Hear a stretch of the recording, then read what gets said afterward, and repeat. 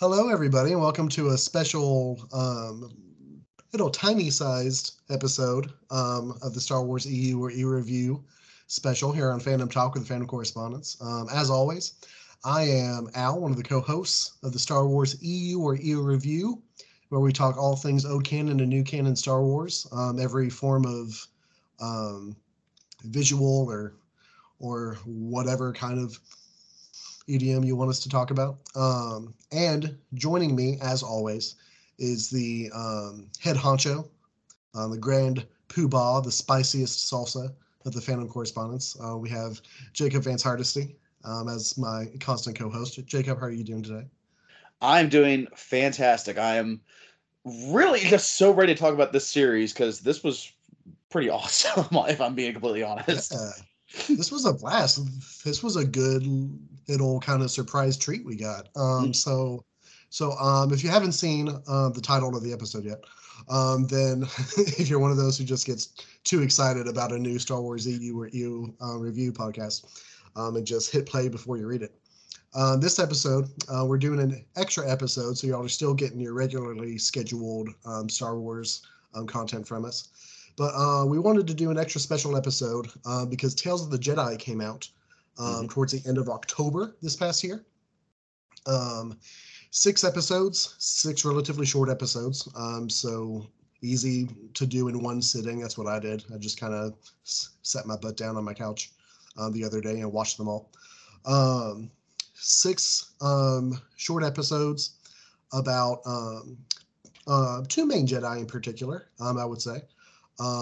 Or rather, I guess both of them are former Jedi. Now that I'm thinking about it, there are 3 episodes focusing on Ahsoka Tano, and 3 episodes focusing on Count Dooku as well. So it's kind of split up that way. So we'll be covering those today because, as Jacob already said, this little care package of episodes was a delight. It kind of scratches that Clone Wars itch until the new season of Bad Batch comes out. Kind of holds us over until we get more Mandalorian stuff. And it's not quite as sad and heavy as Andor has been. So it was it was a good little break for Star Wars. But yeah, so we'll just get right into it. If we're a little bit zany today, a little bit more than usual at least, is because this is the first time we're doing one of these with our video cameras on, because we're putting this on YouTube. So if you want the visual aspect, head on over to our Fandom Correspondence YouTube page. I get the added excitement of seeing Jacob's very beautiful face as we talk about these very beautiful episodes. It's fantastic. He's posing now. He's basically Fabio. He's wonderful. We'll get right into it. Jacob, I've got some stuff prepared, but as far as the structure goes today, I'm going to turn it towards you. Would you like to talk about the Ahsoka episodes or the Count Dooku ones first? Well, I do. We'll probably start with Ahsoka, honestly. But first, before we open, I do want to talk to you about this because I don't know if you knew this, Al. This show had a little bit of controversy to it whenever it was first announced. I'm not surprised. Sure. Everything. Well, that describes everything that comes out. Yeah, exactly. Yes, Jacob, it's Star Wars. I heard controversy about the new season of Sesame Street the other day, so I'm not surprised. Well, the interesting one with this is, so if you are unaware, whenever Disney acquired the Star Wars licensing in 2012, one of the first things they did was they said basically anything that was not films and or Star Wars Clone Wars by Dave Filoni is no longer canon. Okay, so now we're building all the new stuff. So if you were unaware, if you ever hear us talk about old canon versus new canon, basically anything pre-20, I would say 13, 14, because there were some books that were still released that were still technically part of old canon. They're called the Legends. And then anything released after that is all part of the official new canon. What's interesting is there are 2 books part of the new canon. One is Dooku Jedi Lost by Cavan Scott, and Ahsoka just one word, by E.K. Johnston that supposedly this show negates certain things that happen in those two books. One, I will admit I have not read either book. So, and I'm sure they're fantastic because I love Cavan Scott. Everything he has done with the High Republic stuff has been fantastic. That's great. And E.K. Johnston is just a delight to follow on Instagram and TikTok. So, she's great. But what was interesting is that some people were like, "Oh, now all the new canon lovers know how we felt years ago. All their stuff's getting rewritten," and it's like that. One, that's not really how I feel. Two, I feel like the Ahsoka stuff definitely, I do not think really negates anything that happens in the book. I, once again, have not read the book, so I could be wrong, but I cannot see anything that happens in this show negating what would happen in the tales between basically the end of Clone Wars and Rebels. Is supposedly what it's basically how she becomes Fulcrum. Spoiler alert for anyone who has not seen the end of season 1 of Rebels. Whoa. But that that was just an owl noise. There you go. That was just me. But with Dooku, I could see a bit more. Once again, having not read the book, I'm not sure exactly how in depth it goes with his characterization. I could see where certain aspects of this might change certain things because I know it's a lot different. Really, it isn't though. See, and that's why I'm kind of intrigued. I really want to read those two books. Like, I hope that we cover them for the EU review in the future, because everything that happens in this show still works alongside everything that happens in the Darth Plagueis book, which is kind of bringing up some old stuff there. Still falls in line with everything that's been written about his character already. It just kind of showcases it, for us to actually see kind of how it happens. So I did want to address that because there were a lot of people who did, which I saw so many posts of the now they know how we feel, and it's like that's not like I just I don't think even if it did victims. Yeah, exactly. Like I feel like even if it does, one, Cavan Scott, I cannot see ever being upset with anything that happens within the Star Wars world around his workings because, and forgive me, I don't mean to try and speak for them, but everything he has done in High Republic has been so good, and I'm sure Dooku Jedi Lost is also really good, but I can't see him being upset if Dave Filoni, of all people, one of the basic heads of Star Wars pretty much over the last 10 to 15 years, if he's making a new show that happens to, create maybe a few plot holes or something, I can't see him being that upset. Same with E.K. Johnston.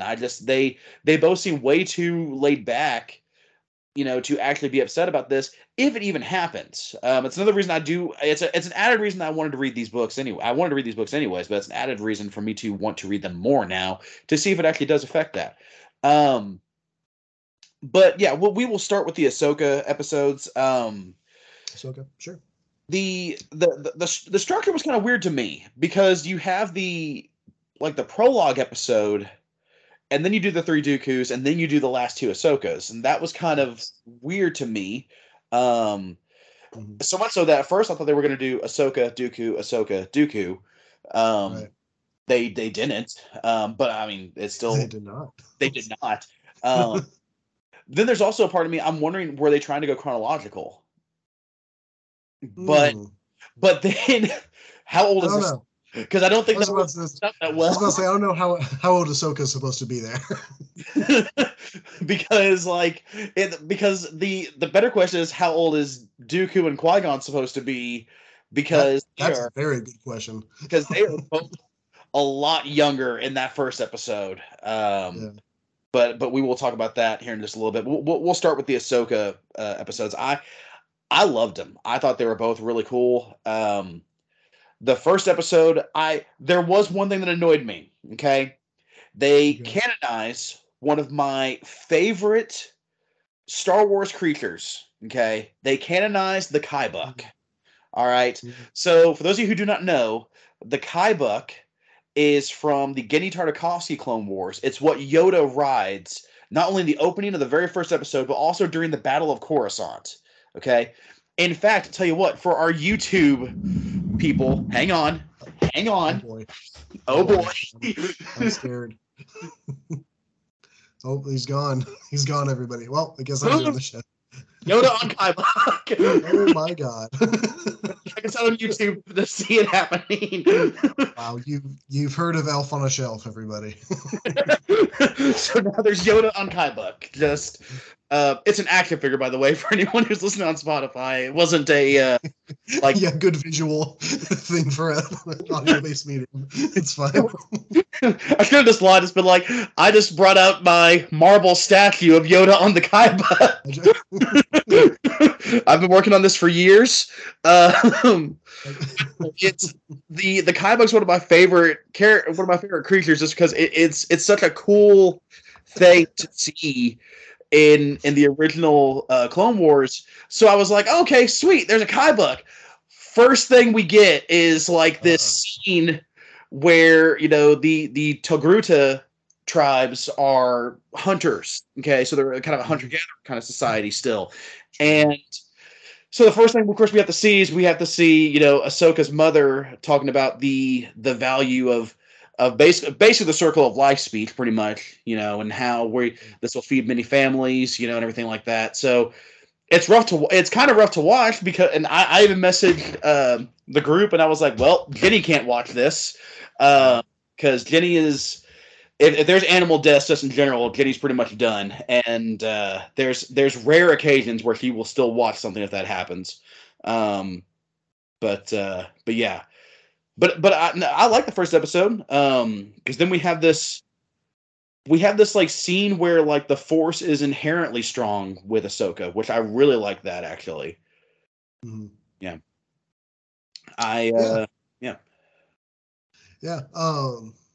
Yeah, man. The first episode is pretty solid. I enjoyed it for what it was. I love the imagery. I always love the imagery of just like a small dude, a small person who's riding just like an insanely large animal of some sort. So like with her like riding up on the back of like essentially a giant like saber-toothed tiger at the end of the episode was great for me, and I just enjoyed that. It kind of reminded me of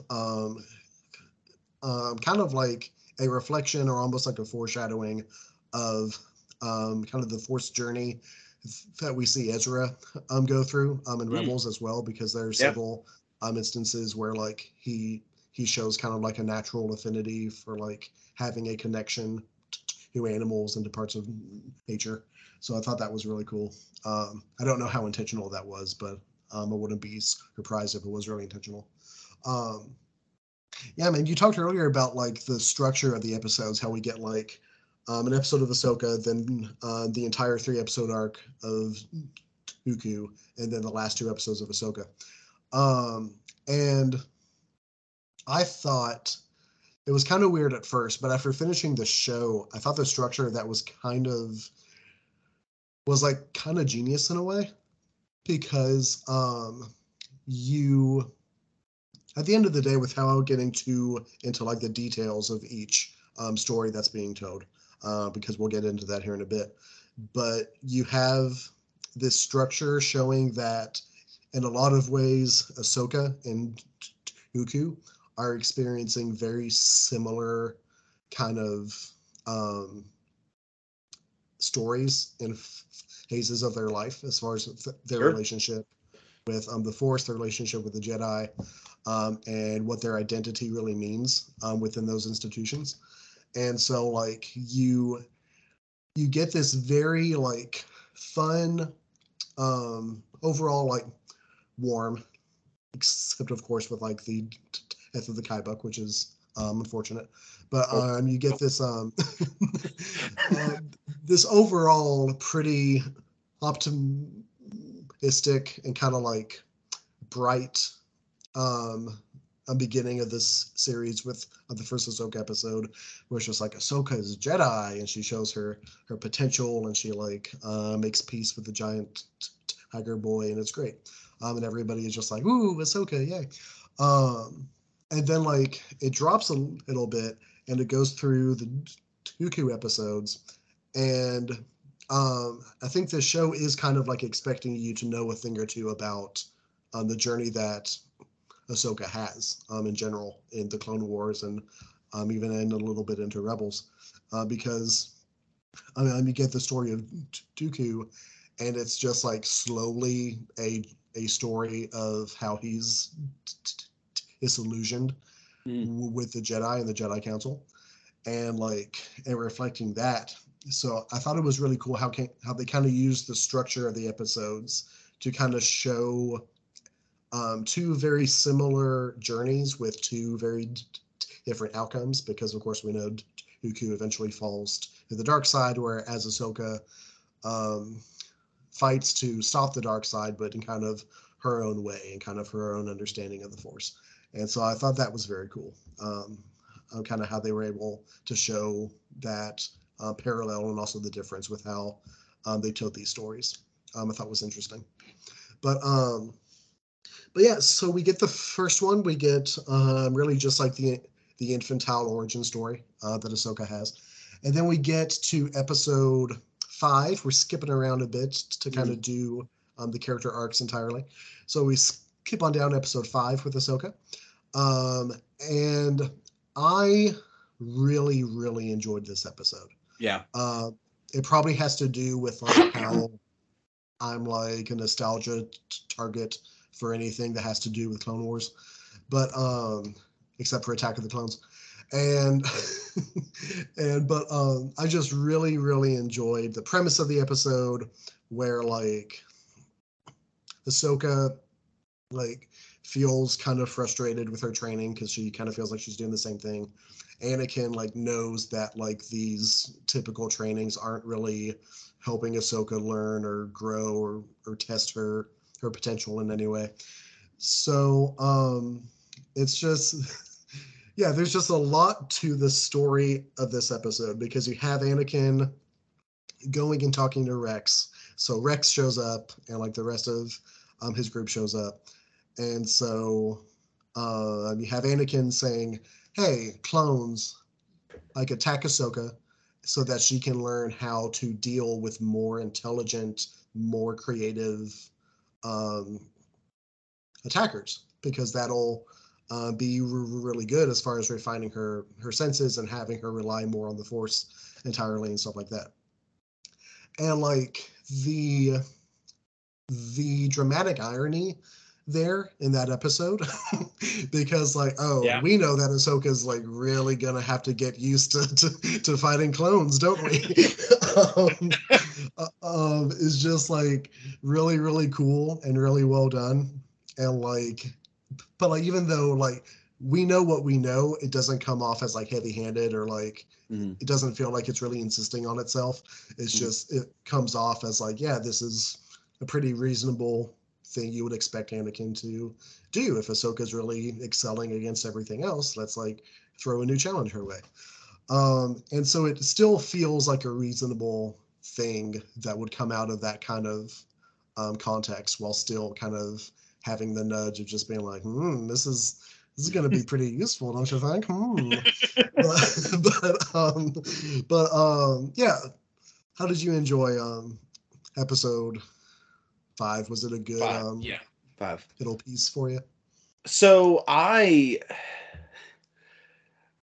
when the show was first announced, all right, they said, because it was just kind of a surprise, and then I didn't know it was coming out this soon. I thought this was a post Bad Batch thing. Yeah, it was like it was very much like a Nintendo Direct. Yeah, kind of thing, where it was just like, here's a new Fire Emblem game, and you can play it in 8 hours, and it's just like, but what's interesting is that when it was first shown at Star Wars Celebration, they had concept art. They didn't even have any of the animation. I don't know if they were just waiting to do a trailer or something. So that's why I was like, oh, well, this is going to be a while because we just saw the Bad Batch trailer, so I figured we'd get that first. But the thing that they had announced is they were like, this is going to focus on 2 main Jedi in Count Dooku and Ahsoka. And I remember thinking, all right, cool, more Dooku backstory. I'm ready for that. And I remember thinking, foolishly, mind you, do we really need more Ahsoka? All right. And as someone who loves the character, okay, we've seen her in Mandalorian. She shows up in Book of Boba Fett.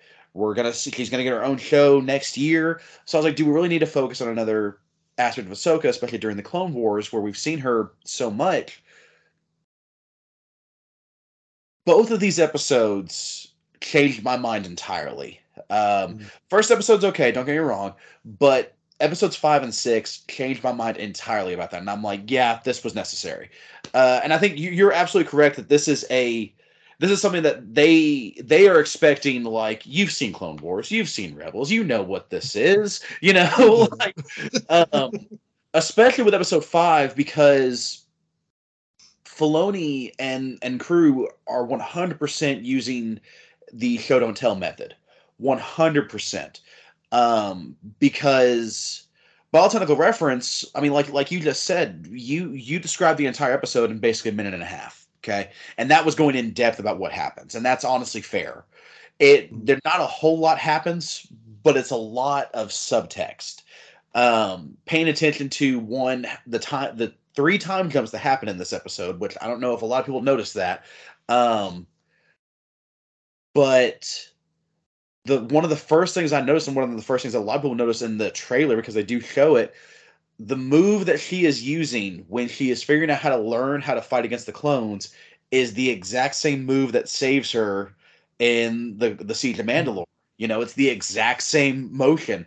And so no, and you're absolutely right. Like, there's no way that's not intentional. Like, there's no way that it's like that they weren't just like, oh, let's like Rex says, let's hope that training pays off. Like, that's all of that is so, it adds so much to the actual like backstory of the character.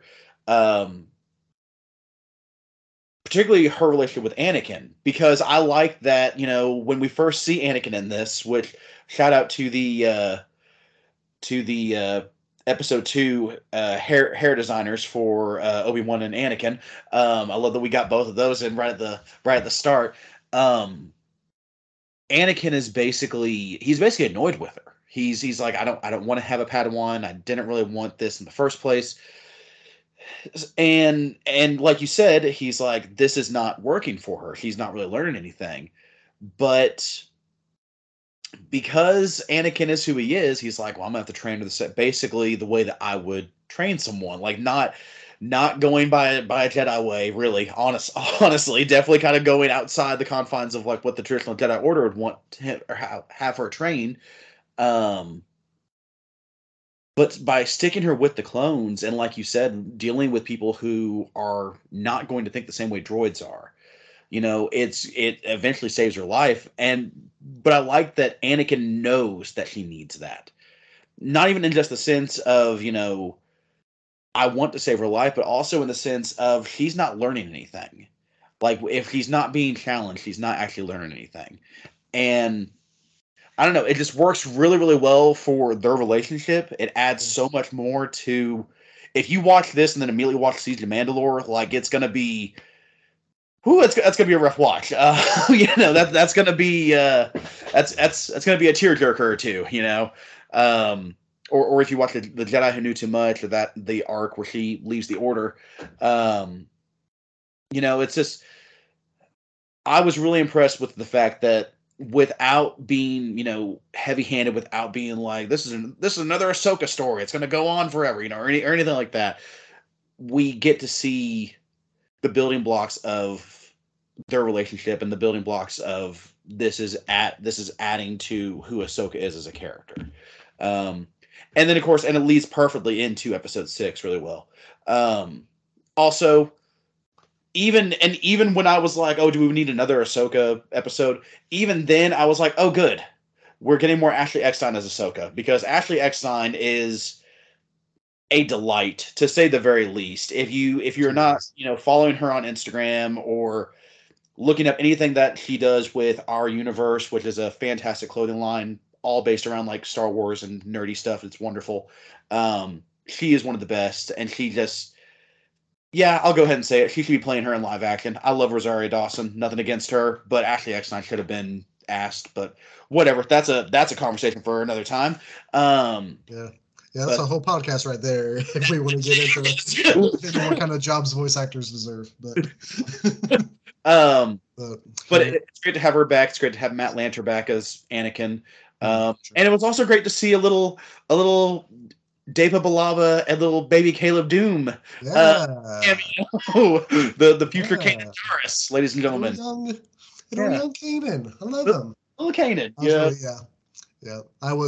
I was exactly the same way where they like showed him a couple of times. And I was just like, little baby Kanan. Like it's just exciting.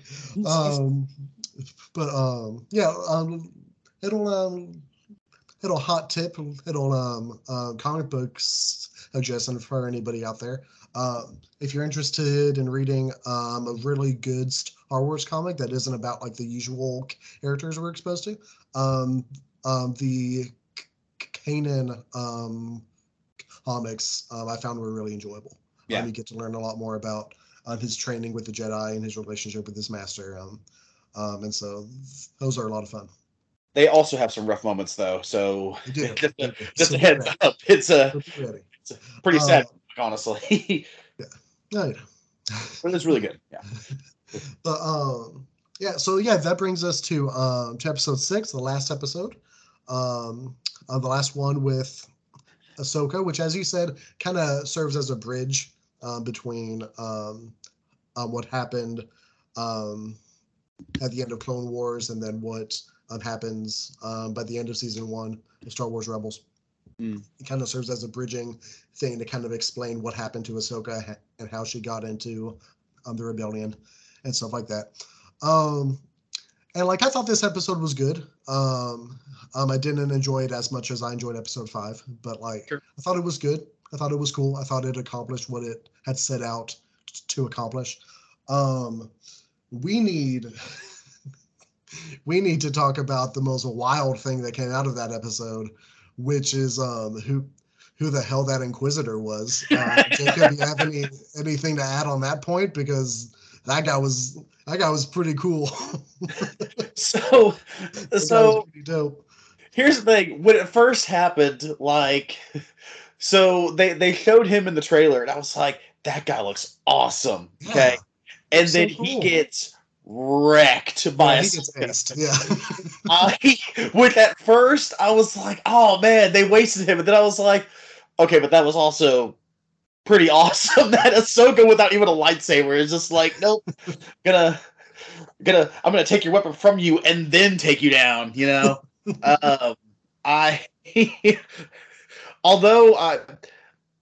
That's kind of the problem with the Inquisitors, is that every single one of them has a cool design. It doesn't matter who it is. Even like which one's the one that dies in the season finale of episode season 2 of Rebels? Is it the fifth brother? The one that like but he's also the first one to show us the helicopter blades, basically. But that's ultimately what kills him. But like even like his design is really cool. I like that the ninth sister from Jedi Fallen Order is, I can't remember what species that is, but it's like one of the newer ones from the sequel trilogy where they're like these like big like brutish kind of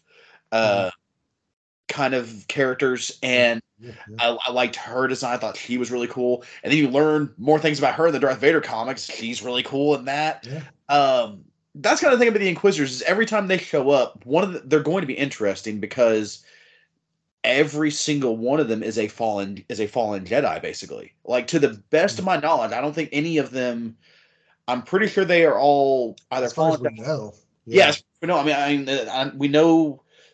We know the Grand Inquisitor was. We know Reva was. We know Trilla was. I mean, all of them that we know of are that. So So yeah, so the guy with like the creepy Reaper mask in in this episode, Cool. presumably he was a former Jedi as well. But you're right, we don't learn anything about him, and I was a little upset about that. I kind of wish that they had just shown like I kind of wish that they had done something differently. They had brought in Riva or something like that, and just Mm, he gets away instead or something like yeah. that. Um, because I do want to know more about that guy, obviously. Um, but it's whatever. But I did like one thing I really liked about this episode because I you talked about how you were basically you were a sucker for any kind of Clone Wars nostalgia. Mm. Um, for some reason, Bail Organa is one of my favorite side characters in any Star Wars, any He's piece of pretty Star cool. Wars. Or I just love him as a character. He's a cool dude. I so seeing him and basically him, talking to the stormtroopers, but also talking to Ahsoka at the same time. I really enjoyed that. I also like that he did get a little kind of heavy-handed at the end, and so both the clone troopers were just like, "What was he talking about?" Or like, "Just call me if you need anything." What? What? Why would we call you? you know? Okay. Okay. um, but yeah, I liked seeing him. I thought that Ahsoka showing up to Padme's funeral was a nice touch. Mhm. Uh, Once again, Ashley Eckstein, fantastic voice actor, knows the role so well. She does more with the line "She was my friend" than a lot of people can do with an entire like film. Mhm. Um, she it's just a really good performance by her. I really like that. Yeah, and then, but you're right. This acts so well as a bridge because I like that he didn't need a like I did an act and someone died, or so. I like that he didn't have to have that to Yeah. join back up in the rebel cause. I like that whenever he is done with getting away with Rex at the end of Clone Wars, he's just like, I just want to be done. I want to go find whatever kind of life I can. But then immediately following that, she's like, I can't leave this fight because this fight it's who I am. It's in me, and I don't know. I really like that aspect of it. I thought it was, because as far as we know, like we don't know how much time has passed, but like my headcanon is like this was like a week later. Like an Inquisitor shows up, and then she's just like, well, I guess I'm back in it now. Yeah, yeah, that's a good point. We don't know how long it's been. That's a really good point. Um, yeah, Probably weekend to rest, basically. yeah, yeah, those are some good observations about the episode. I also enjoyed that like she had made a point to go to Padme's funeral, Yeah. even though it was obviously like a very dangerous thing for her to do. Sure. I liked that. I also enjoyed the line that you brought up where she goes and meets up with Rex um, for the rest of the episode before the time skip, essentially, and like she's just kind of like I'm tired of fighting, and like um, and like it really reveals that like yeah like all of the Jedi, like obviously, those who survived, like the Purge, like all of them had like lost a lot and stuff. But like it really reinforces the idea that like, you know, the, there's a big difference between Ahsoka's reaction to the Purge and um and the one Jedi who happens to be hiding out on Tatooine in like the first episode of Oh yeah, Kenobi, yeah. where he's just like, no, we have to group up and we have to figure something out, and like we gotta fight and take down these stormtroopers and stuff. And both Ahsoka and Obi-Wan in their own like respective shows that they're in, both have like a very similar response, which is just like I'm tired, man, and we lost. Like that's just where it's at, and like the missing factor there, like the factor that those two share, is that like they lost so much more because of Anakin. Sure. And like I don't think Ahsoka knew at that time for sure, but I feel like especially in the Rebels show, it's very much hinted that she had an idea, um, that she had a sense that like Anakin's fate wasn't the same as everybody else's. At least that's kind of the reading I got from that show. And so like the fact that like they both are just kind of have like that exhausted kind of take on things and are just like, nah, man, we lost. Like, I'm tired. Like, I'm gonna go and do something else.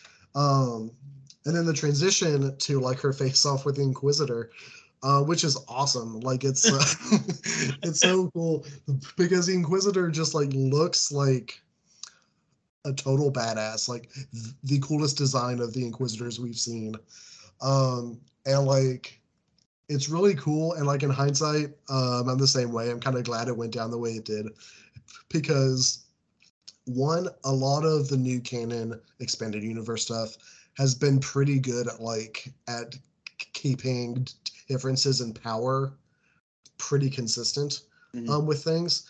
And so like by the end of the Clone Wars, especially by the end of like season 7 of the Clone Wars, it's pretty well established that like Ahsoka is like a top 3 swordsman.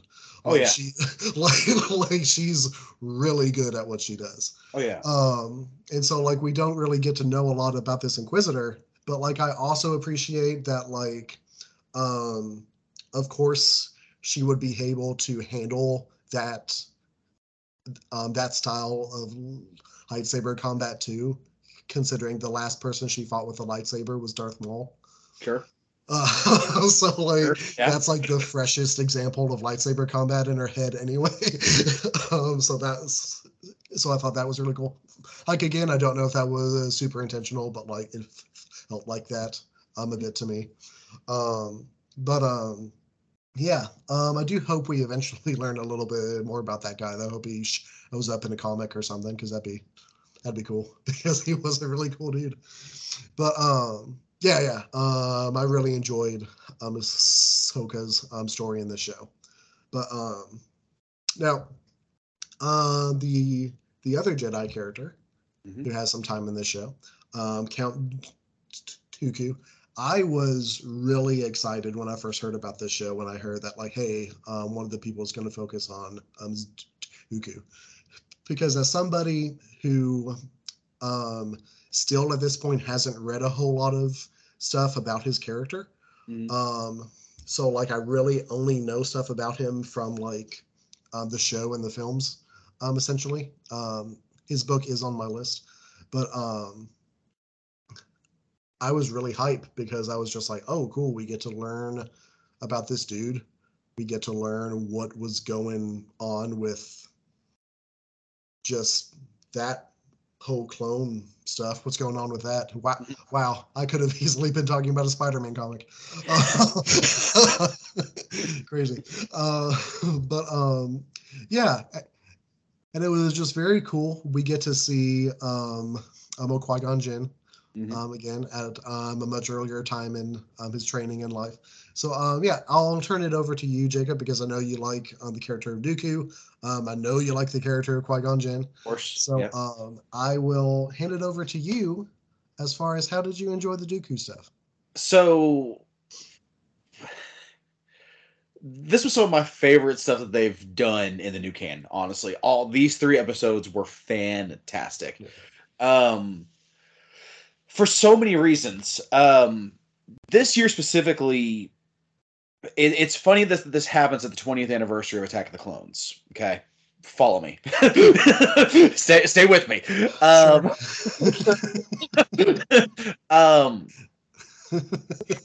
Obviously, like I'm not going to inundate you with, the prequels have, these many problems, but I like this. There are two massive things that the prequels fail at that we have discussed before, and that is the fact that, one, with Obi-Wan and Anakin's relationship, you see them apart more than you see them together in the films. Mm. And with the entirety of the character of Count Dooku being just basically a man of mystery, but a man of mystery who is essential to the plot. Okay. Both the Obi-Wan Kenobi show and Tales of the Jedi, I won't say they fixed the problems, but they at least tried to address them and add more to them. Obviously, Obi-Wan Kenobi, I'm not going to talk too much about that, but obviously it helped out quite a bit with the relationship between Obi-Wan and Anakin. With this, we get 3 episodes that explain, in my opinion, everything about why Count Dooku leaves the Jedi Order, why it's not so much of a cut and dry of, I'm immediately a dark side user now, which I really, really loved, but more of I am trying to see if there's another option out there to help the galaxy as a whole. Now, granted, that option for some reason is Darth Sidious, but we all make mistakes. Maybe not his best choice, but who among us does not have an ex we're not proud of?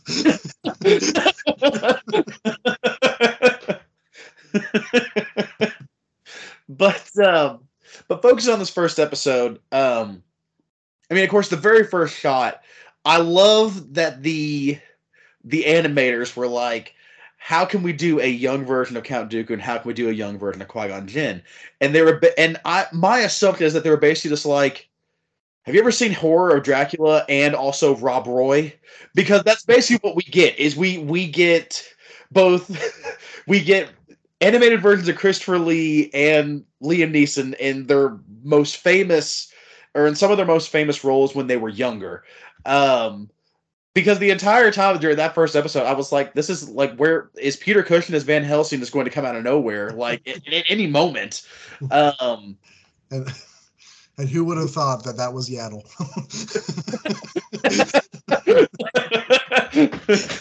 Just out of nowhere. But no, I really like this first episode. Most of the supplemental material, whether it's in the different shows or the books, when it comes to talking about the Jedi Order as a whole and the Galactic Senate really failing at this part of the history of Star Wars and the history of the galaxy, is something that I have grown to enjoy more the older I've gotten. That might be because it's a bit more prescient now, but that's another conversation for another time. Escapism. What does that mean?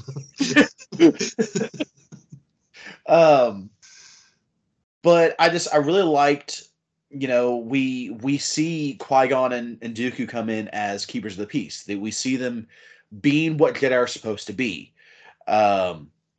and basically Dooku sees everything that's happening to this village, and he sees that basically everything that's happened to this village is because this governor, I think, governor? It was a senator, yeah. Okay, this senator is just being a complete ass and is not helping out his people at all, and is focusing entirely on the things that are going on in either A, the Galactic Senate, and or B, his apparent, presumably, we don't see it, but presumably gigantic mansion, while everyone else is just living in squalor, pretty much. And there was a part of me that I do have to admit, I just enjoyed the fact that, like, once Dooku has enough, he's just like, Force Coke, just here we go, just like immediately. I don't know. I really liked that it was I liked that he was doing something that was technically wrong, because yes, it is wrong to choke and attempt to murder people. But at the same time, he was doing it with the mindset of, this man has ruined most of these people's lives. There are so many people who have been affected by it. he's failed them, and he doesn't deserve what he currently has, which is in this case life.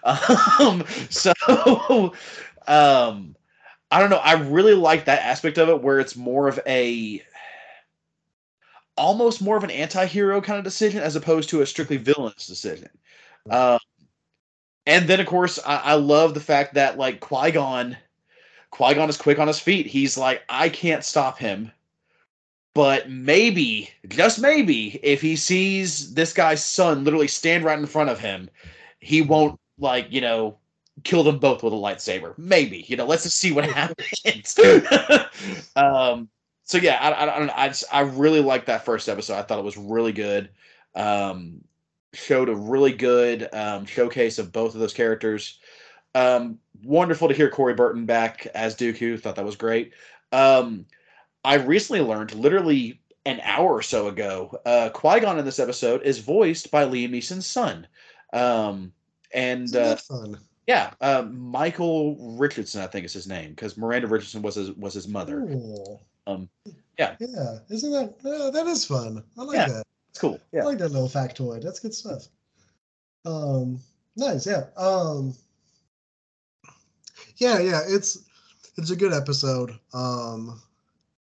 As we said before, if I hadn't known that Dave Filoni had been in charge of this project, I would have caught on pretty fast, because there's a lot of like scenes and like just themes throughout this show that feel very similar to other things that Filoni's done. And one of those things is like I got very much the same vibes from the scene where Dooku begins to force choke the senator, as I did in like the episodes of Clone Wars where Anakin uses a force choke. Yeah. That like it just felt it felt like very familiar and stuff, where it's just kind of like, oh, okay, yeah, I get what you're doing. Like, I see that. Yeah. But yeah, it was a good episode. It's one of those things where like it sets the stage, like it definitely plants the seeds for like what Dooku ultimately does and becomes.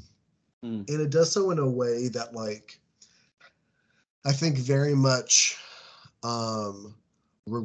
resonates with a lot of viewers, because like I've said this before about Anakin, about Ahsoka, and like I'll say it again now with Count Dooku in this story, that like one of the main things that I think a modern day audience for Star Wars, especially those like in our age group and below, one of the main things that they can relate to is having a institution or a idea that they believed in, that as they got older they gradually became disillusioned by. Sure. And like I think that's thrown here. Yeah, I think that's clear that is what they've gone for in the past with these characters, and like it's clear that that's what they're going for now, is that Dooku is slowly realizing that that the Jedi are not what he thought they were, and that the function they serve is not as upright and not as effective as it should be. And so I thought this was a really good way to kind of introduce that as kind of the seeds for like why he turns. And again, to like highlight like these similarities between him and Ahsoka as well, because she undergoes a very similar kind of journey and realization about the Jedi. And like we kind of follow her through a similar story there. But yeah, I think it's done well. I think it works the best as the first piece of 3, as far as these episodes go, because it sets the stage for a lot of stuff. Especially for the 3rd episode for Dooku, so that'll be episode 4 of the show. But first, let's go in order though. We have what I would imagine. I don't know. Has Josh watched this? Not yet. No? Okay. Not yet, to the best of my knowledge. Let's go to episode 3 of Tales of the Jedi, which I would assume would be the episode that Josh probably enjoys the most because it heavily features Mace Windu being an asshole and being a hypocrite. So this episode, I liked this episode. But like, I will be real, I couldn't watch a single scene without thinking about Josh. Because Josh would just be like, yeah, makes perfect sense that he was the one who pushed Dooku over the edge. Of course it was Mace Windu. So like we get, I will say as far as the pacing of these episodes go, this one felt paced kind of weird to me because I feel like it was a pretty in-depth investigation that was set up here, because the whole idea is that like I'm a Jedi master who was on this planet who was working as like basically like a protector as well as like a consultant. That's like the vibes I got off of it. Who had gone to this planet, had died. And so Dooku and Mace Windu are going to this planet to collect her body, and Dooku wants to do a lot more. He wants to investigate. He wants to figure out what's going on. And Mace Windu is very much like, we must obey the words of the council. And Dooku is just like, well, I mean, a person died. I want to like see what's going on. I want to see why that happened. Like, she was my friend. And so they go, and it feels like, and like, I know these episodes are short, but one of two complaints I have about this show, this season of this project, and I'll get into the other one when we get in to episode 4.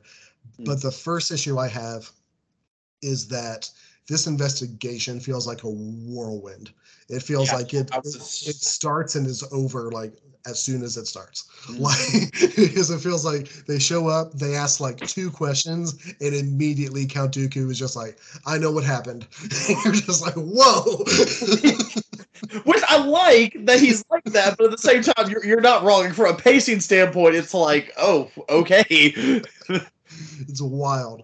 But yeah, overall I enjoyed it. I thought it was good. But that was kind of like if I'm gonna pick on things I thought were like weird or not handled like quite as well as everything else, that would be one. But how did you like episode 3? Well, so if I can nitpick one, you might be able to help me on something. I can't remember why she was killed. Like, I can't remember. Do they mention like why the guards killed her? Because I can't remember. So I think it came down to they wanted to confront the senator who she was with, and so they wanted to take her like out of the equation because like they assumed she would not side with them.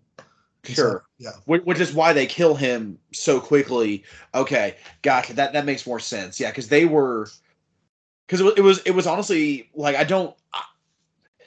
that's the one problem I had with this episode was I don't know why I must have missed why they were there. I don't know if I was zoning out or something. Like I caught everything else between Dooku and Mace, but it was that aspect I was missing.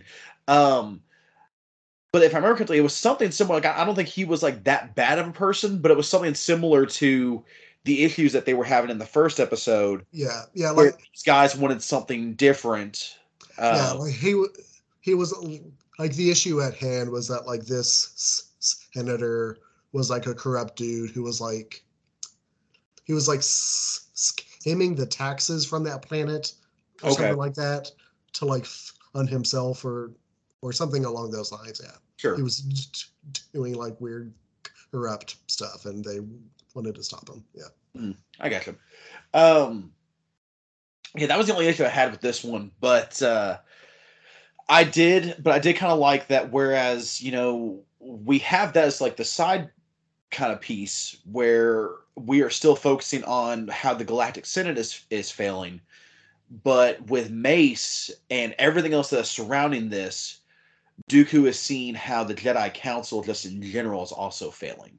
Because there's even a point where he says something to the effect of like, you know, do you believe what they're saying? Do you think that the Jedi are puppets of the Senate? And Mace says something to the effect of like, I believe the Jedi trust the will of the Force, and it's like, and you know that like there's a part of like Duke is just wants to be like, that's not what I asked you. that doesn't answer my question, Mace. That does not answer what I asked, which is making me concerned. But you know, once again, I like that as we open, we get to see basically the last remnants of friendship that Mace and Dooku have. Because there is that standoff in episode 2 that does kind of call back to them having been former friends, you know. And so I like that we get to see them in basically the last moments that they were friends, and because I'm assuming that was an awkward ride back to Coruscant. I could be wrong. Yeah, probably.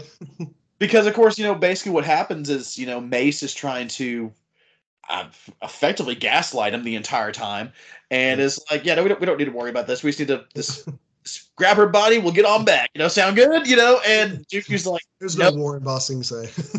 Yeah, exactly. Yeah, there's no Warren Bossing say. But of course the kicker is we learn that like, which I like that this happens like while they're still on the planet, or they might get back to Coruscant when it happens. I can't quite remember. But he was a council member, and yes, yeah. After she is killed, we learn that Mace is the one who takes her spot. And you know, Dooku, I think Dooku asked him, like, did you know when we were going to collect her body that you were already a council member?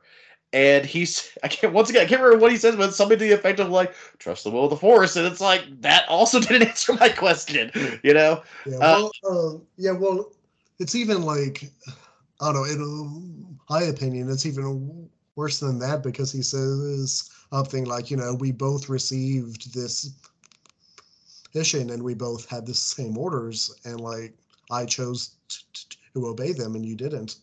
And so it was very much an answer of just like I'm not going to tell you if I knew beforehand, but like I knew what I had to do in order to like be in the place I was and stuff. Like, yeah, it was that kind of like smug, like, yeah. Yeah. Which like I said, it's one of the reasons that this time period has become more interesting to me the older I've gotten, because more people have supplemental material, any kind of material that's written after the fact of the overarching films or whatever you want to call it, whether it's Star Wars, Marvel, DC, whatever, anything that is a shared universe, when it's building on to what has come before is always so interesting to me. And I'm going to level with you. I don't know if George Lucas actually had the intentions of showing the Jedi as incapable. I don't know if it was that or if it was just he didn't know how to write them well. But people have run with it, and it has worked so well, in my opinion. Yeah. Because we see now, even in the High Republic, era, not trying to spoil too much, but like we see moments where there are characters who are like, I have to follow orders to a T, and a lot of times it does not go well for that character. But then you contrast that with a character who's like, I can't follow those orders because it's going to put someone else or another situation in further jeopardy. So I have to disobey those orders to try to actually help someone. That aspect is really interesting to me because you have that mindset of these guys were raised to be Jedi and to be, protectors of the peace and everything, or keepers of the peace and everything. And so there are some of them that try to follow it from a I mean, going in a more, theological Christian aspect, some of them follow in a very legalistic standpoint of obeying everything to a T, and then some of them look more so at the aspect of I have to help people.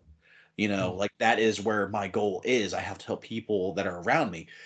And it's such an interesting thing to really kind of dive into, because at the same time Dooku's not really like Dooku's more on the side of right in this episode, but of course, once again, we just watched an episode where he was about to just force choke a dude, just doing it, just straight up just murder a man, and whether the man deserved it or not is a whole other conversation, but like that's, I don't know, it's just, once again, it just adds so much to that story arc for me, that when you see Dooku in episode 2, at least for me, especially after episode 4, which we'll talk about in a second, everything that he says to Obi-Wan makes more sense to me. Yeah. Even everything, like in the sense of in the same sense as, like, I know you or someone else is gonna just yell at me for the comparison, but in the same sense of Darth Vader reaching out to Luke in Empire, I think Dooku is literally being sincere when he's like, "Here's the thing: if you join up with me, we could take down Darth Sidious, avenge Qui-Gon Jinn, and then we can figure out how to run this ourselves." I think Dooku is being sincere when he says that. I really do. Thing is that he's like, but here's the thing: the Jedi Order is not something that can exist in whatever form of the new galaxy that we have. The Jedi Order cannot exist the way it currently is, and so that's, I don't know. It adds more to the character for me. So I really like this episode. I loved all 3 of these episodes. These were, the Ahsoka stuff's good. The Dooku stuff is some of the best stuff they've done in a while. Yeah. It's really good. I will say this episode kind of, like, if you were a fan of Mace Windu, like, this episode, like, kind of ruins that for you, because, like, by the end of the episode, you realize that, like, the only reason Windu is there is to collect the body of his fallen comrade so they can head back to Coruscant and he can have his spot on the High Council. Like, that's all that Mace Windu is basically, yeah. And like that's rough if you like that character, but I mean, that just kind of like because Windu, in the capacity that I have always, like, seen this character, like,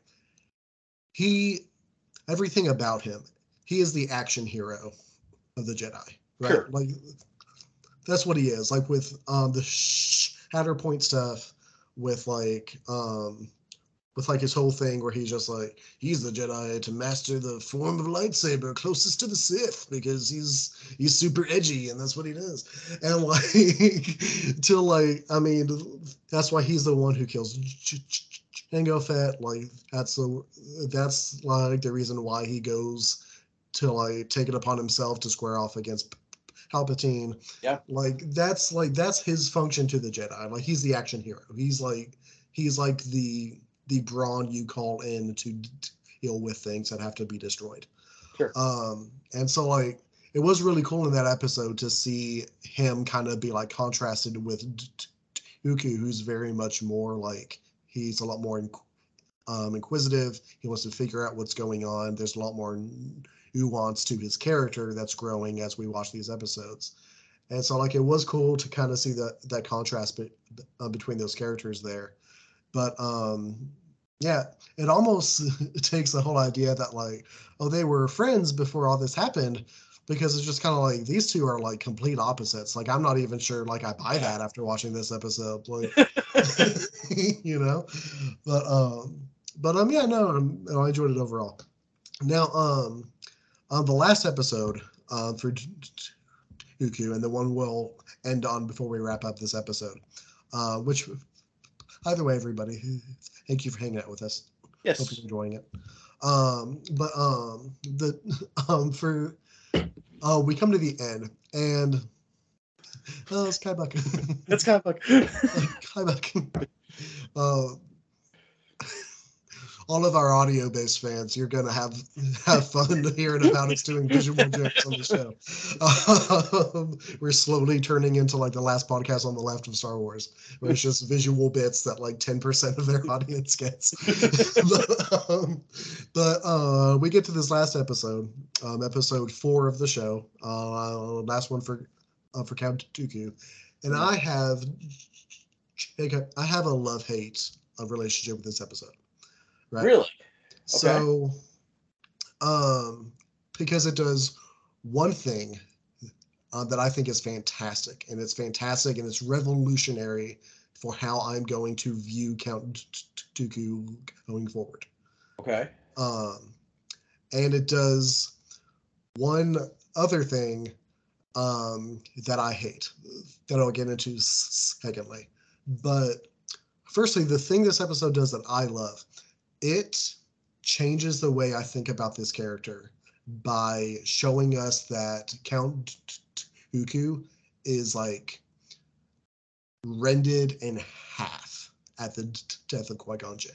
Yeah. That colors and contextualizes his character so much for me. Like, that just puts him in a whole new light.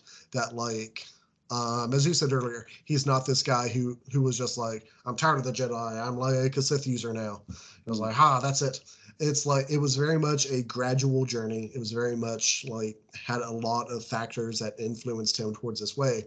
And then, like, kind of the straw that broke the camel's back was the fact that he lost his apprentice and someone he cared very deeply about, all because the council refused to listen to him. Yeah. Essentially his best friend died. His version of a son died because the council was too arrogant and ineffectual at what they were doing. That really changes that character for me. Did you feel the same way about that aspect of episode 4? 100%. Because I mean, of course, you see, once again, I like that it was such a gradual thing. I like that he was already doing stuff for Sidious when episode 1 happens. You know, I like that basically, that, you know, in the background of episode 1, when they're on Coruscant, Qui-Gon just happens to run into Dooku and talk to him about seeing the Sith Lord. And Dooku even says, he's like, hey, I know we haven't seen them for over 1,000 years, but I don't think they're done. He's had this inkling where this dark presence was out there somewhere. And of course, half the time I imagine the Jedi High Council is like a frat party, just like happening on top of that towers. It's like, hey man, we're not worried about the Sith, you know, like, because that's basically like that's my mindset half the time, because here's the thing, all right, especially within the context of this episode, thinking of the context of episode 1, all right, that means that Count Dooku, let's just say that he's been on this for a year, okay? Let's say that he has been making the assumptions that a Sith presence was around for over a year, okay? And since then, he has found Darth Sidious. He is working with Darth Sidious to try to bring about something different within the galaxy. I'm fairly certain he knows he's a Sith Lord. I can't remember if that is confirmed. You know, when he first meets him, but I mean, we know that he definitely does by the time episode 1 is happening. Like the aspect, you know, the thing is like, because he even mentions Maul by name. Like, presumably he has met Darth Maul at one point.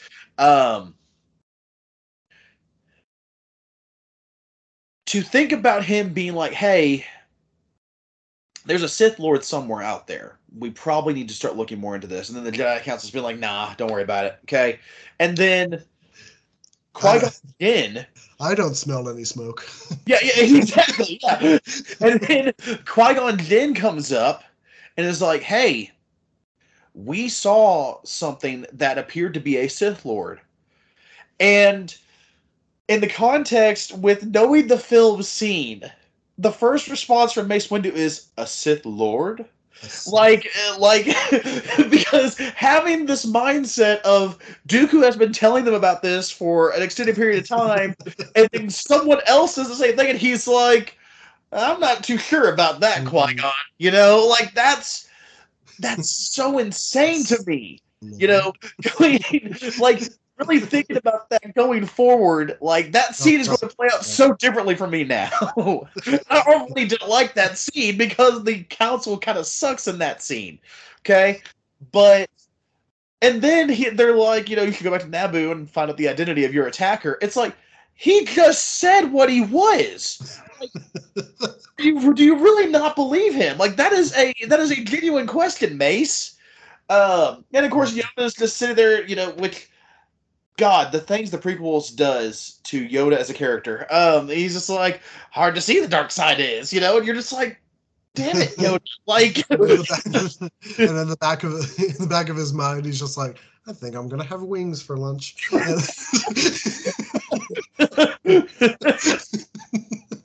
Can we wrap this up? You know, just no, like that's the one. Like you said, and I think I know what your negative part's about to be, but that aspect of this in Dooku once Qui-Gon is dead, you know, having that moment where he's discussing that, even after he has erased Kamino from the archives, which I love that then he runs into his the girl who has a crush on him, Jocasta Nu. I love that aspect of it. And then he walks away and then he sees Qui-Gon.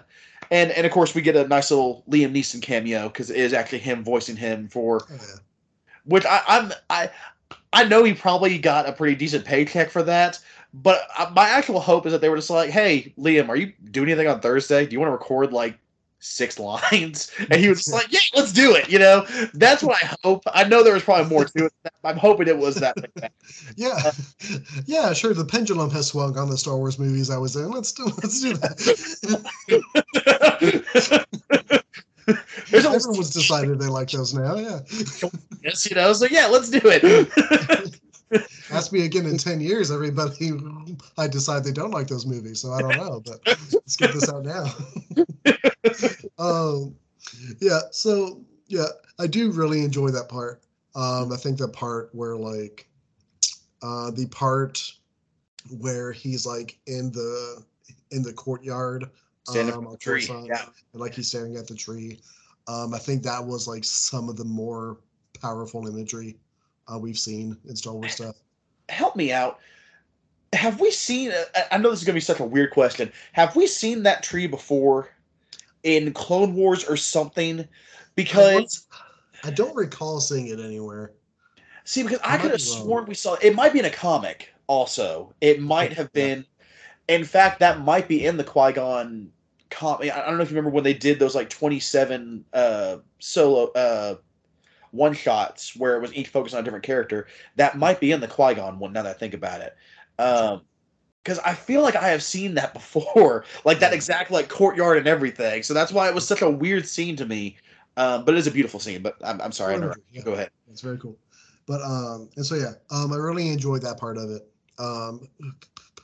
Palpatine is there in that episode. He's fine in the capacity that he's in in that episode. I think he serves his role just fine. He cackles, you know. Yeah, he cackles. He he stands back and lets everybody do his work for him, which is what Palpatine does. No, you said that you think you know what my problem is with this episode, and I'm not sure you do unless we're just like really on the same page. Okay. Okay. So I'm gonna share this with you. I could get some hate for this opinion because at least I saw online that people were like super hype about this character when this whole thing got announced. I don't like Yaddle. I don't like Yaddle at all. I hated her in this episode. This episode would have flowed and been so much more interesting if she just hadn't been in this episode. Yeah. I don't know why she's here.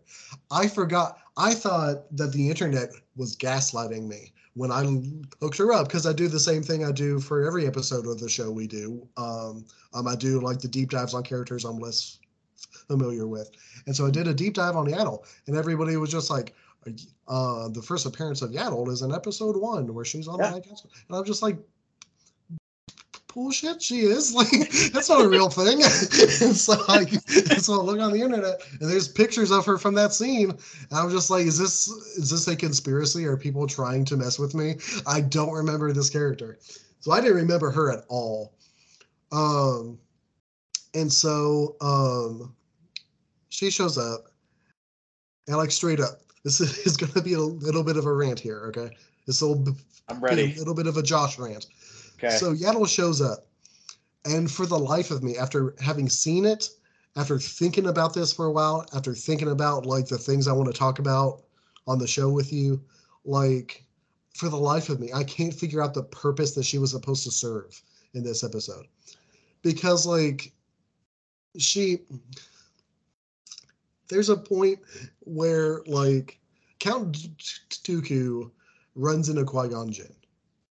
And that's a cool scene because like they reunite, they like share information with each other. Qui-Gon is feeling kind of like uncertain about like having shared his info about the Sith. And Dooku is just like, nah, man, I got you. Like, I understand. It's a cool interaction. It's a cool scene. Yaddle shows up, and just like it felt like every time Yaddle talked, I was like talking to like a youth pastor at like a crappy modern evangelical church, because like she used so many words to like not say anything at all in any scene, because she was just like, our apprentices truly age before our eyes, and it's just like, yep, that's what Dooku just said. You're right.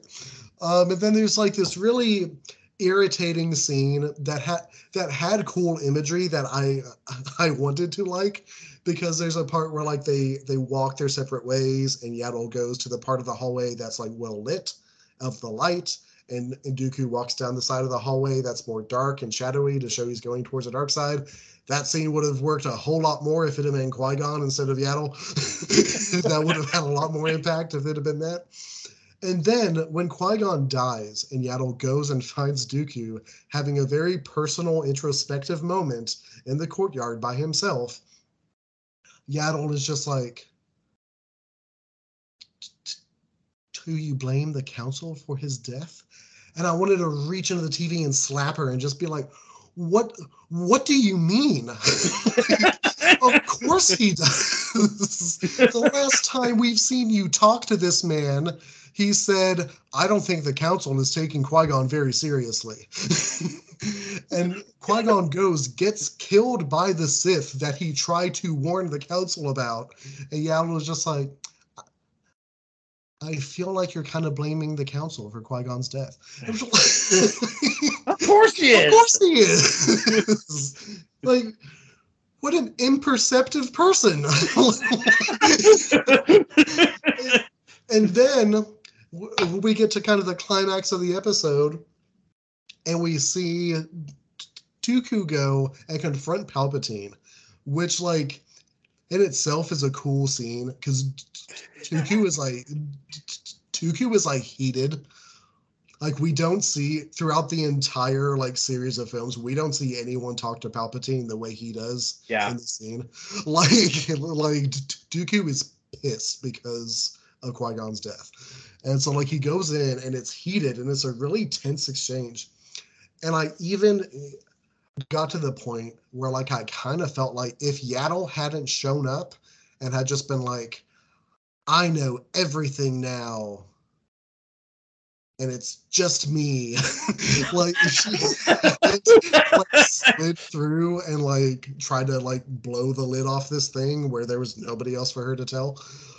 If that hadn't happened, I kind of got the feeling that Dooku was like about to throw down with Palpatine right there. Yeah.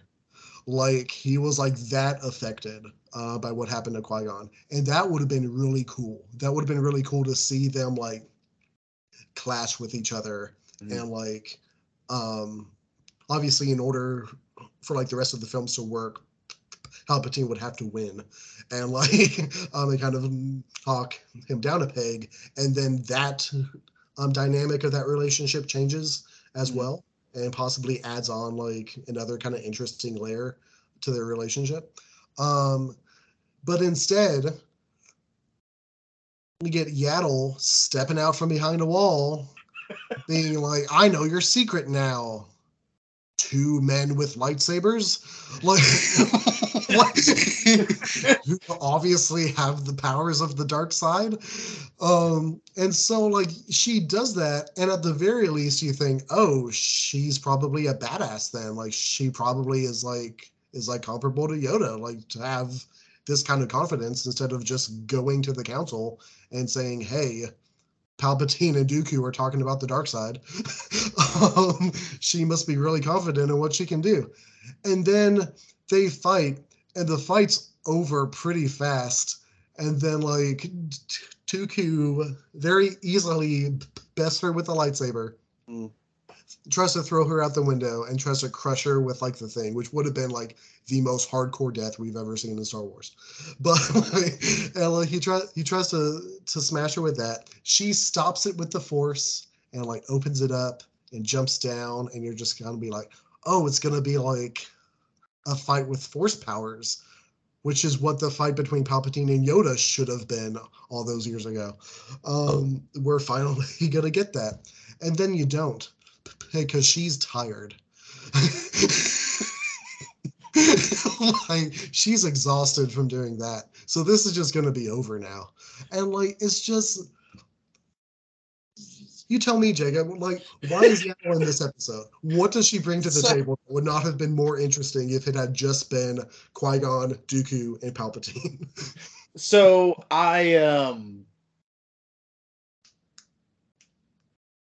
first and foremost, I was right. I knew what your negative thought was because here's the thing. All right,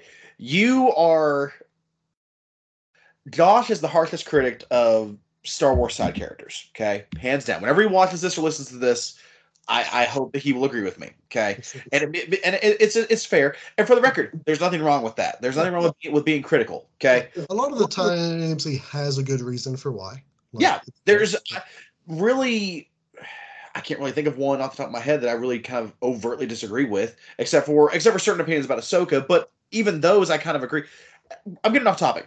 Anyways, as I was watching this episode, one of my first thoughts is, well, Josh is going to hate this part because, like you said, Yaddle serves no purpose. And for the record, Bryce Dallas Howard voices Yaddle. Love Bryce Dallas Howard. Yeah. Becoming a phenomenal director in her own She's right. Great.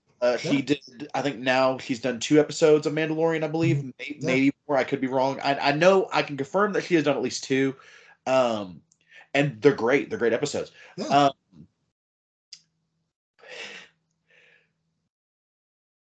And he was really excited to play Yaddle. He was really excited to do voice acting in this. And so when I heard she was gonna be in it, I was like, oh, sweet.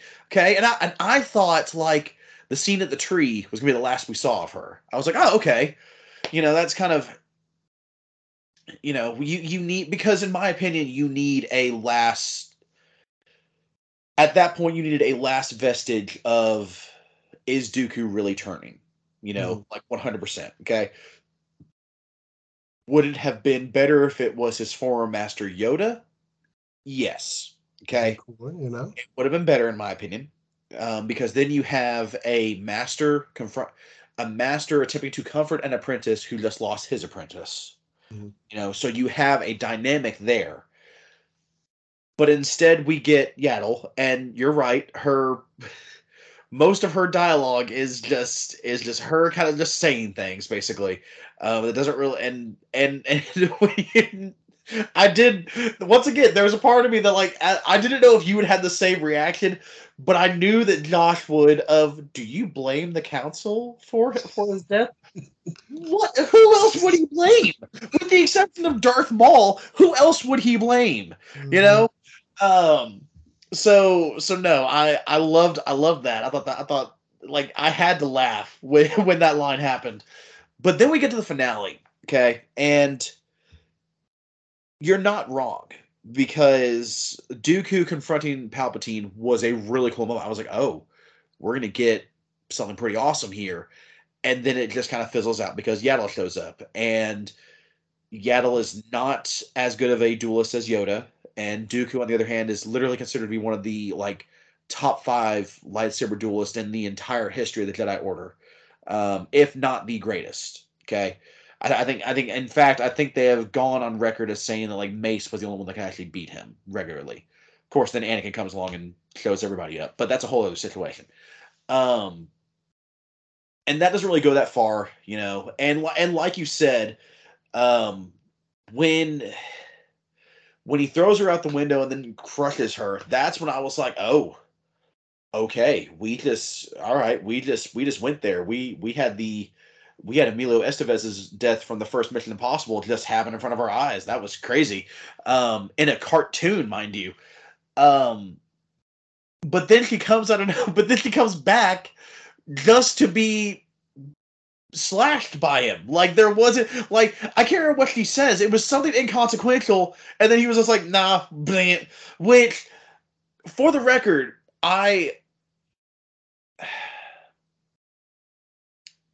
the more I write my own stories, and the more I start thinking about the optics of a character and what makes that character who he or she is. One of the things I didn't like about Kylo Ren in the sequel trilogy, within the first 2, you get this very dynamic character who is a villainous character. Okay. But then you have this mindset of, could he be redeemed? And how much do we want to show so that he can still be redeemed? And as we've all gotten older, for some reason, we have gotten to the point where, well, if we see him actually kill someone who is good, he can't really be redeemed. Okay. Unless it is Han Solo, who has wanted to die since 1982. You know, so instead, in the comic, you know, like, he doesn't actually kill any of Luke's apprentices. Like, it's all the Knights of Ren and everything. And to me, it was annoying. I love Charles Soule as a writer, but to me, it was annoying that they kind of took a step back on that, in my opinion. I think it makes more sense if he's actually the one who is at least a part of it somewhere, as opposed to, I think, being knocked out and then it happens. With Dooku, instead, we have this moment where he is literally killing someone that he has known his entire life. Okay, so at least from that instance, that is where he serves a purpose. The problem is that, you know, if you want that scene and you want that purpose, in my opinion, then don't do the Mace Windu episode. Like, give Yaddle a bigger role. I know that will probably annoy you, but at the same time, if we want that kind of emotion to be elicited, then we need to have someone who can work on an equal footing with Dooku. And I think that with the proper writing, and if they had given her more of a role in episode 3, I think that would have made more sense for her. The problem is that she basically shows up, and like you and a lot of other people, you're asking, is this a new character? What is happening? Are we just tossing Yoda species everywhere now because of the success of Grogu?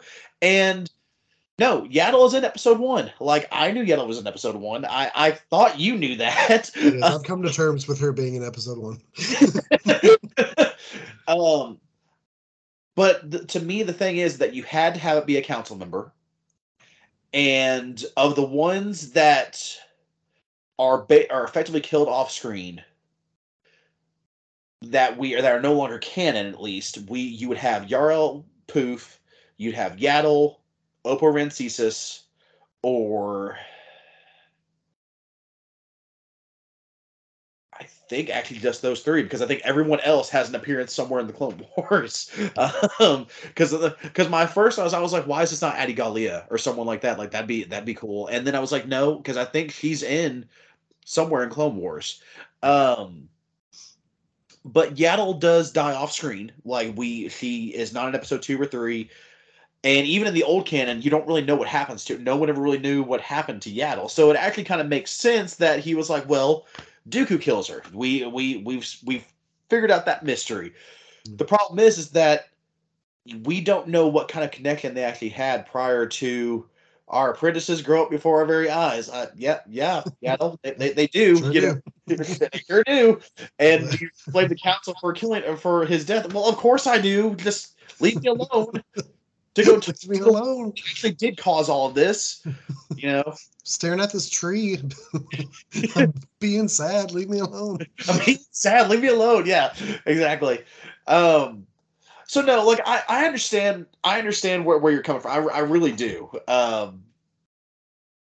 I still enjoyed it, but at the same time, you're not wrong.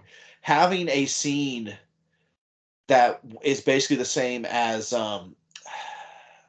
the death of Savage Opress, the Lawless, okay, because that episode in the Clone Wars is very much Palpatine being like, "Hey, I know you both think you're powerful, but don't forget who I am." And he leaves Maul alive to remember, I was the one who beat you and killed your brother in front of you. You know, like that's a whole aspect. Even going into, the Darth Vader comics and even in multiple of the books, Palpatine and him do have confrontations where Palpatine has to remind him who is the master here. And which in my opinion adds so much to episode 6. Yeah. But having that scene here, because Dooku and him never, at least for what I have read, and I could be wrong, feel free to hit me up in the comments. Let me know if this has happened before. Dooku has never had that kind of moment with Palpatine. I have always kind of viewed the relationship more as honestly equals in a lot of ways, because they are both part of the old Republic, because both of them are very old. They have seen the Republic change to what the current Jedi Order is now. So to me, it makes sense that they would both be like, "Hey, let's work together on this." But I like this idea of you let Maul go too far. Like he killed someone that was actually important to me. And he killed someone that could have been he even says he could have been a powerful ally for us. Because that's, once again, even in the Darth Plagueis book, that is a point of contention. Is Palpatine even thinks Qui-Gon Jinn could be a powerful ally, because Qui-Gon Jinn has made statements where it's not like in. To me, that's more interesting, where it's not so much of I want to be a dark side user, but it's more interesting where it's, I don't know if I agree with everything that this institution that I have lived for my entire life. I don't know if I still agree with everything that it's currently doing. That's more interesting to me, and that's why Qui-Gon is an interesting character, and that's why Dooku is an interesting character. But then you have Yaddle. And Yaddle just doesn't, he does not bring a whole lot to this. He is the one bad part of this. And I hate, once again, I hate that, because I really do like Bryce Dallas Howard. I really do. And she does a good job. She does a fine job of what she's given, but I don't know, just for some reason, just the inclusion of Yaddle as a character did not land for me. And I know it didn't land for you. It's rough, but I'll allow a step here and there with an overall really, really good show. Oh yeah. So yeah. Now I do want to close. That's all the episodes we got. Very, very sweet, but very short. That's all the episodes we got. I know at the beginning I said that this will be like a little bite-sized episode. And we're encroaching on 2 hours. That's just what happens with us when we talk about Star Wars. But I do want to close with a question. This was the first question I thought of, like, as I watched the show, because like I knew that we wanted to cover it. And this is the first question that came to mind. So say, hypothetically, in a beautiful world, we get the announcement from Disney or Dave Filoni or whoever it might be. We get the announcement. We get this announcement tomorrow. Hey, we're doing season 2 of Tales of the Jedi. It's coming. It's dropping. It's going to focus on 2 new characters. Going to be a similar thing, 3 episodes each. it'll cover an arc of some kind for those characters. Yeah, we're doing season 2. Who are your choices to be the focuses of those episodes? Okay, so I'm gonna get this out here right now. I'm not going to say Quinlan Voss, which I know that a lot of people. That's surprising. I mean, that is surprising. Okay, because I thought about this myself. I really did. Because I love this. I think this is a really interesting concept. I like that it is. To me, it's building on the aspect of who the Jedi are, and I hope that it continues to do that. And that's why, for me, I would do 3 episodes for Obi-Wan and Qui-Gon, building more on their relationship. Sure. Okay. And I would actually go back further, because the thing is, it's called Tales of the Jedi. It's not called Tales of the prequel era Jedi. It's not called Tales of the Clone Wars. I would do something for the High Republic. Okay. I would do like 3 episodes on like Stellan Gios or Elzar Mann or actually no, I would do 3 episodes on Skier, because Skier is awesome. Skier is so cool. If you have not been reading along with any of the High Republic stuff, Skier is a Trandoshan Jedi, which means he's one of the lizard people. So like, there's a point where he loses an arm, and then it's just like slowly growing back, and it's awesome. I love Skier so much, and I would that's what I want. Yes, okay. So 3 episodes for Skier, 3 episodes for Obi-Wan and Qui-Gon. You know, a majority of people would have said like Elzar and Navarre for High Republic, but sure. No, just Skier. Just Skier. I just love Skier. You know, Skier's cool. I do remember when I read the first trade of High Republic comics, I texted you and was just like, Skier's amazing. Skier's a badass. Exactly. Skier's awesome. Yeah, those are good choices. Those are good choices for sure. Obviously, I have thought about this, and I came to 2 names pretty fast. And like, I thought some more about it and thought about some other characters. I also had some idea for High Republic stuff that would be cool too. But at the end of the day, I came back to the original 2 names that came to mind when I first started thinking about it. And I don't think it'll happen. Well, one of them might. I don't think the other one will. I mean, Skier will happen, so, you know. Skier can happen. I believe in it. Phase 2 of the High Republic has started last month. I believe they'll do a push. One, I'll almost say that like I'm positive will not happen.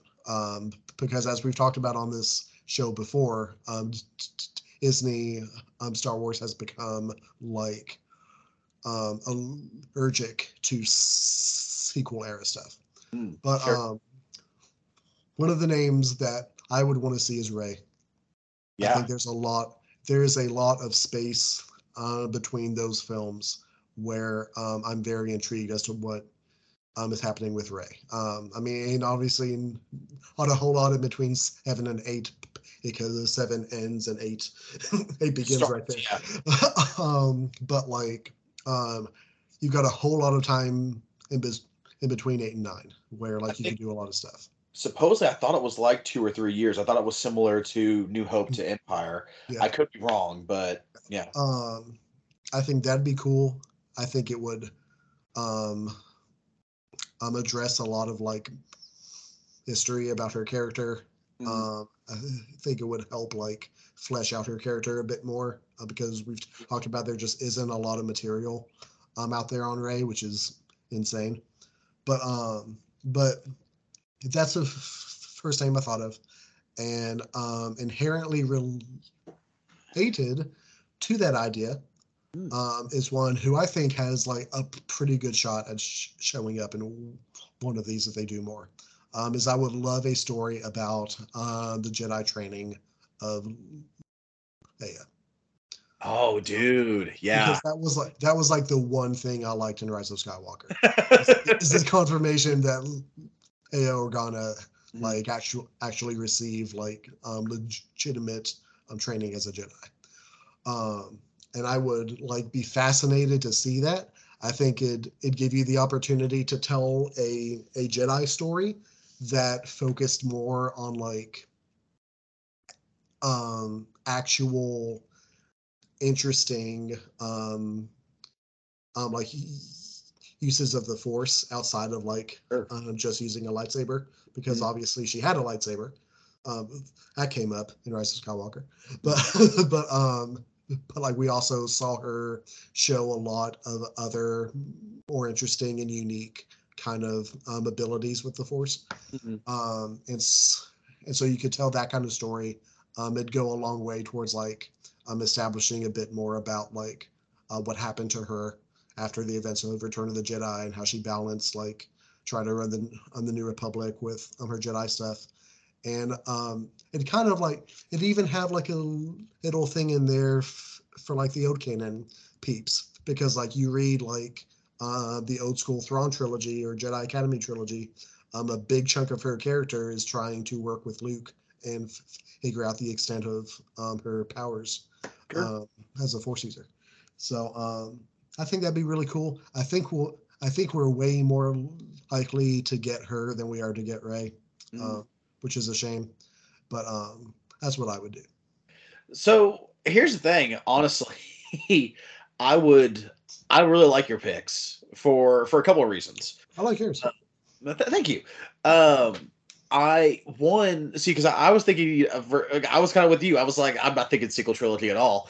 But I like the fact that Leia's arc, even sticking with what is said in Rise of Skywalker, it ends because she sees where her training ends. She says her training would end with the destruction of Ben in some shape, form, or fashion. Okay, so to me,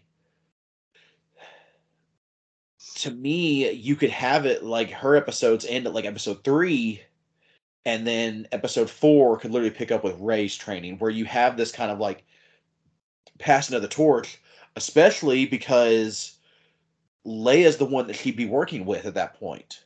Because Luke's gone at the end of Last Jedi. So you could have this kind of passing of the torch between the two, of Rey is the one who can perfect what they have been leading up towards with helping to take down the First Order. So that'd be really cool. I would do really like that. The other reason that I like your picks is because here's the thing. I have seen multiple people do reviews. I've seen multiple people on comment sections, multiple people on Reddit, YouTube, take your pick, Twitter. Yeah. God, gross. Twitter. Gross, yeah. Gross. I have done this because it is part of my job, and hopefully because I do this, I am the shield that allows you to never have to look at this, lovely viewers. Sure. Dave Filoni is consistently the like saving grace for all of Star Wars fans. Okay, like everyone will consistently say Kathleen Kennedy ruined Star Wars. J.J. Abrams ruined Star Wars. Rian Johnson, but Dave Filoni's cool. Okay, George Lucas ruined Star Wars. Yeah, exactly. Yeah, you have all those comments.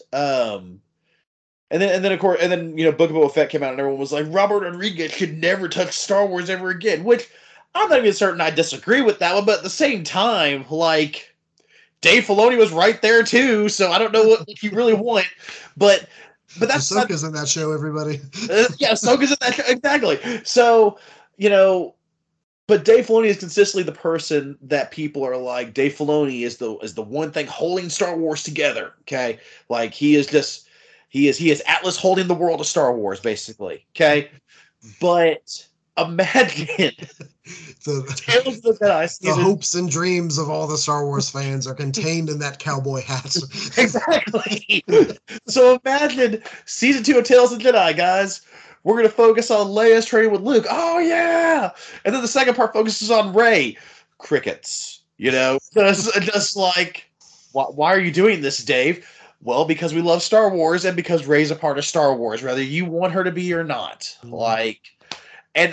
So I would absolutely love Here's the thing. I would love your picks, but I would want to be there when it was announced. Oh, yeah. Like, I would want to see.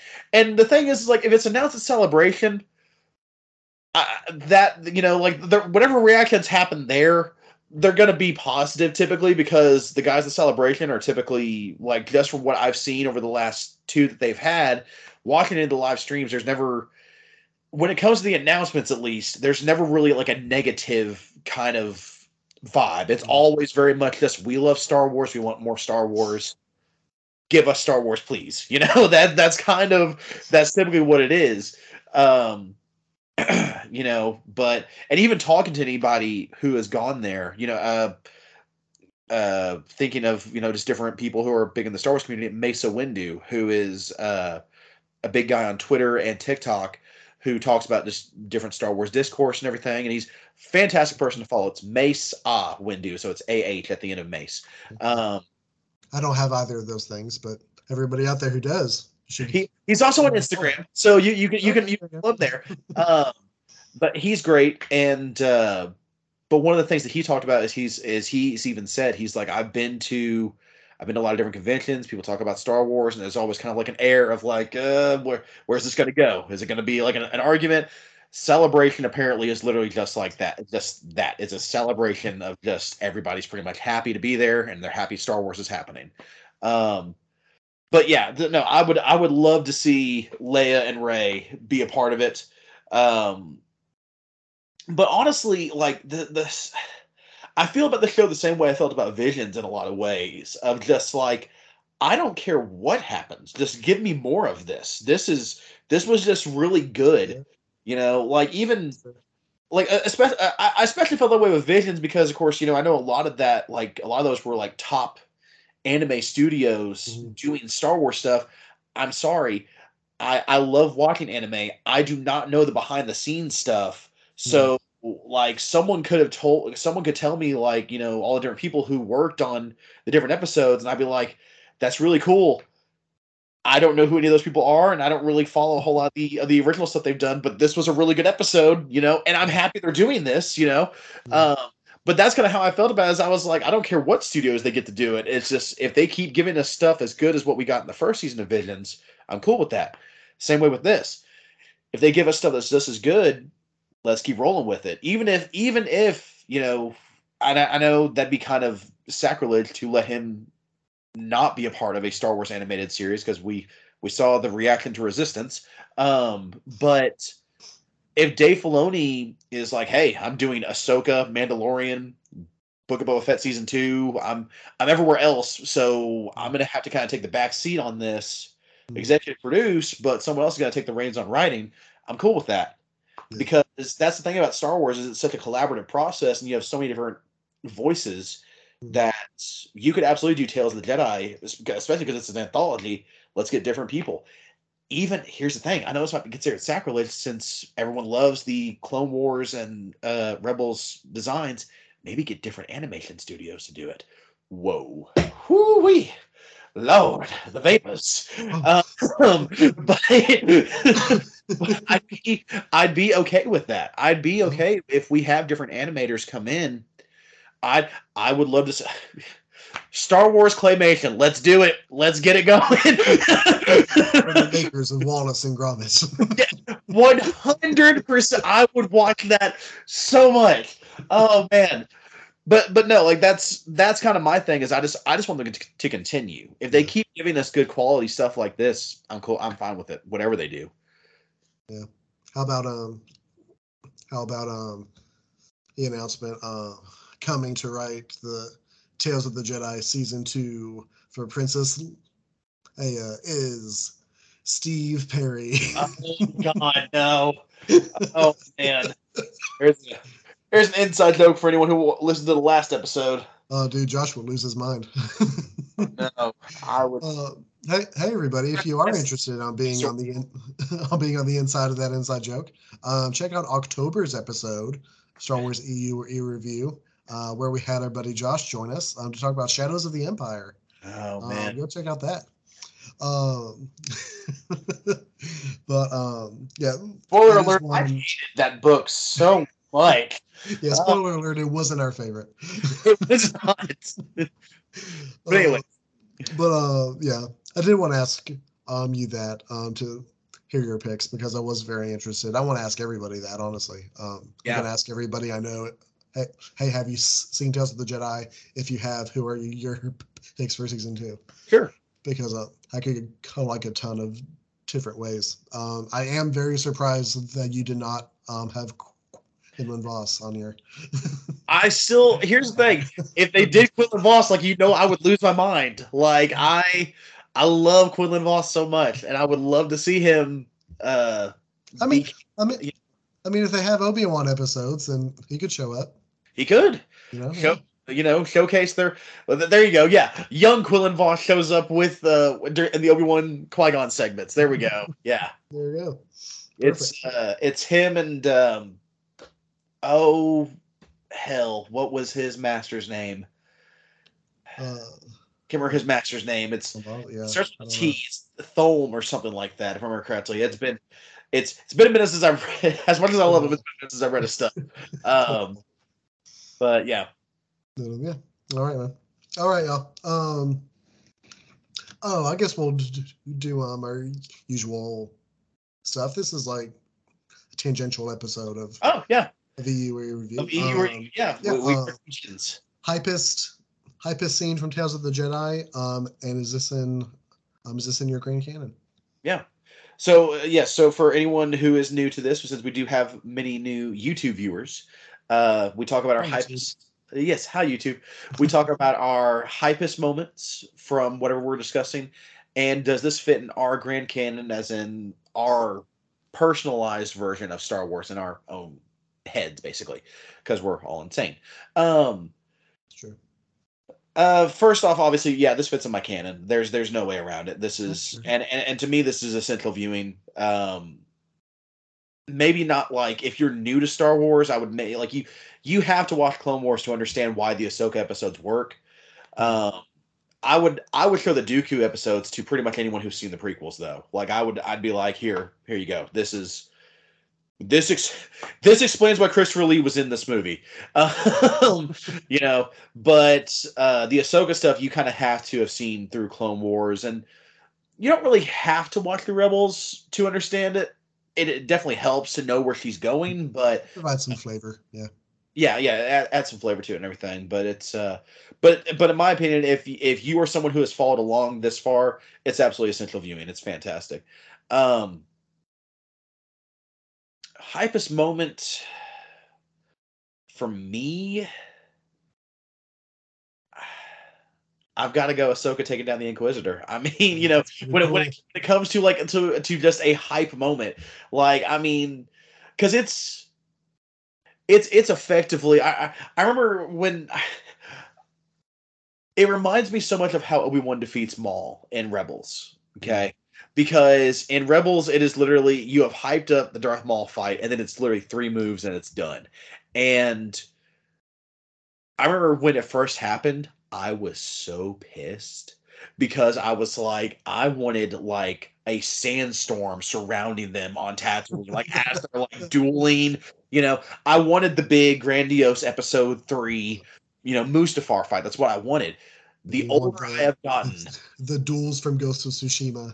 Yeah, exactly. That's what I wanted. Which, for the record, there's nothing wrong with that if that's a style you go for.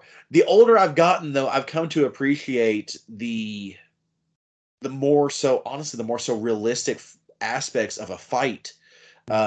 When talking about, we discussed Hema in the Phantom Lounge a couple weeks ago, and discussing how actual like traditional fights would play out in a lot of ways. A lot of duels didn't last very long. Like, it was typically, someone screws up and then the other guy takes the advantage and then they're done. So to see Ahsoka literally dodge 2 moves, grab the dude's lightsaber from him, and then take him down immediately, I loved it. I thought it was great. I just everything about that was perfect. Also, I liked that it was plus the other aspect of that scene at the end, and I didn't discuss this part as much. The guy who turns her in, I like that it's not so much of a "I told you so, I told you this would happen" that kind of situation, as it is you made a mistake because you thought that you were doing something right. I'm going to give you to people who can take care of you. Yeah. I really like that aspect of it. But yes, hypest moment is her just taking down that Inquisitor. Because especially that's something that you need to watch Rebels for to understand why that's so impressive. Because throughout the entire first season and a half of Rebels, more so season 2 because that's when the Inquisitors show up. Excuse me, but like the Inquisitors when they showed up, it was like whoa, like. How are our heroes going to make it out of this? They have barely made it out with their lives, and so for us to see Ahsoka just me, which I'm sticking with those sound effects. That's it. Felt like I was watching the show again. It was incredible.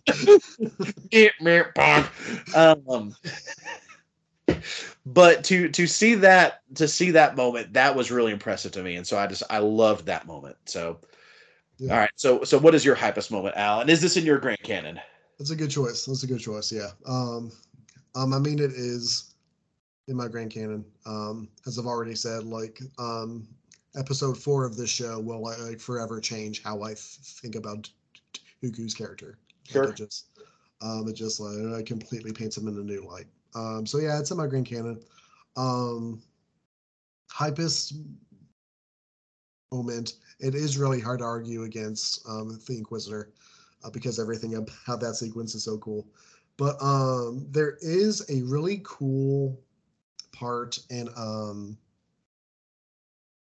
episode 3 where the guards for the senator, they've already shot and killed the senator, and they're attacking Mace Windu and Dooku.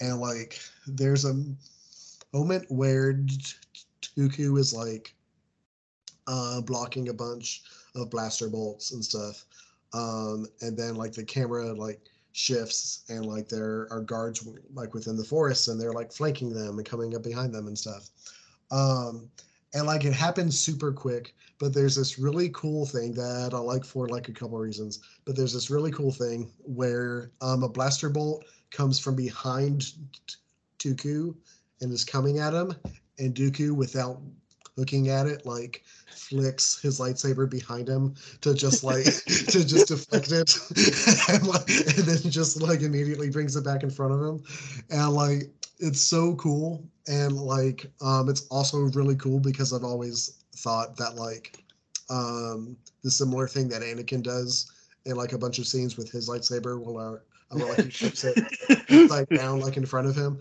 Like I know that's not a practical way to hold a sword at all, but like it always looks really cool. And like in Dooku, as you said, in various like sources and stories, like he's built up as somebody who's like incredibly talented with his style of lightsaber combat. So like to watch him be like flanked by these two teams of people with blasters, and so just like effortlessly just like handle the situation and stuff. That whole scene is really cool. And then you get Mace Windu at the end of it, who like who like has a guy like unarmed and he's asking him questions, and the guy's just like, I'll never give up our secrets. And like he runs and like grabs his blaster and hoists it up and points it at Dooku or at Windu. And Windu like blocks the bolt like straight into his chest. And you're just like, you could have stopped that situation from happening in 1,000 different ways. Like you have the Force. That dude just ran 10 feet away from you, like grabbed a blaster and aimed it at you. And like you're just like, well, this guy has to die now. There's no other way to resolve this situation. It's over. But no, so like seeing that that mastery he had of on the lightsaber and stuff was really cool. It's really fun. But yeah, okay, y'all. That's your little extra episode this month. Yeah. But We've still got another one. I mean, we're not done with talking about Star Wars. We're not done with November, y'all. Jacob, would you like to share what they have to look forward to this month? Yeah. So later this month, we are doing a Star Wars video game, which we've only done one currently. I will give you a heads up. The last time we did a Star Wars video game was the longest episode of the EU or EU review that we have done. It was. It was on a game where we should not have as many thoughts about that game as we did. I don't think the developers of that game could talk for 2.5 hours about Star Wars Bounty Hunter. But just to give you a heads up, that might be a long one for us. That might be a long one. Because upcoming for you all, for your listening and presumably viewing pleasure, you will have the Star Wars Jedi Fallen Order review to look forward to. A game that when we first played it, so had middling to negative thoughts in certain aspects, at least when it comes to certain characters. But we're excited for the new one that's coming out. Because that one of my biggest complaints when I played the first one is I was like, it just ends. It doesn't really. That's it. Yeah. So you weren't invested in the story. Exactly. So I'm excited there is a sequel. And even replaying it, there are aspects of the game that I like. There are aspects of the game already, just having replayed it, just the first few parts of it over this past week, that I already like more. 2 years later, 3 years later. So definitely things that I want to discuss with you all. Al and I are both very excited about that one, or I know at least I am. I think Al's kind of excited about that one. I'm excited to talk to my friend about Star Wars. Yeah. But yeah, that's coming up later this month. But yeah, and then we've got one more, and then guys, our first year of EU or EU review in the bag. First year will be done, and we've got quite the headliner for the end of the year. I'm very at that. We've got if y'all like expanded universe Star Wars stuff, we picked one to end the first year on. That's a pretty big deal to people. So yeah. So, and we will have a special guest on that one, someone we're very excited to have on the podcast. Mm-hmm. And guys, don't count us out. Year 2 already is at least halfway planned.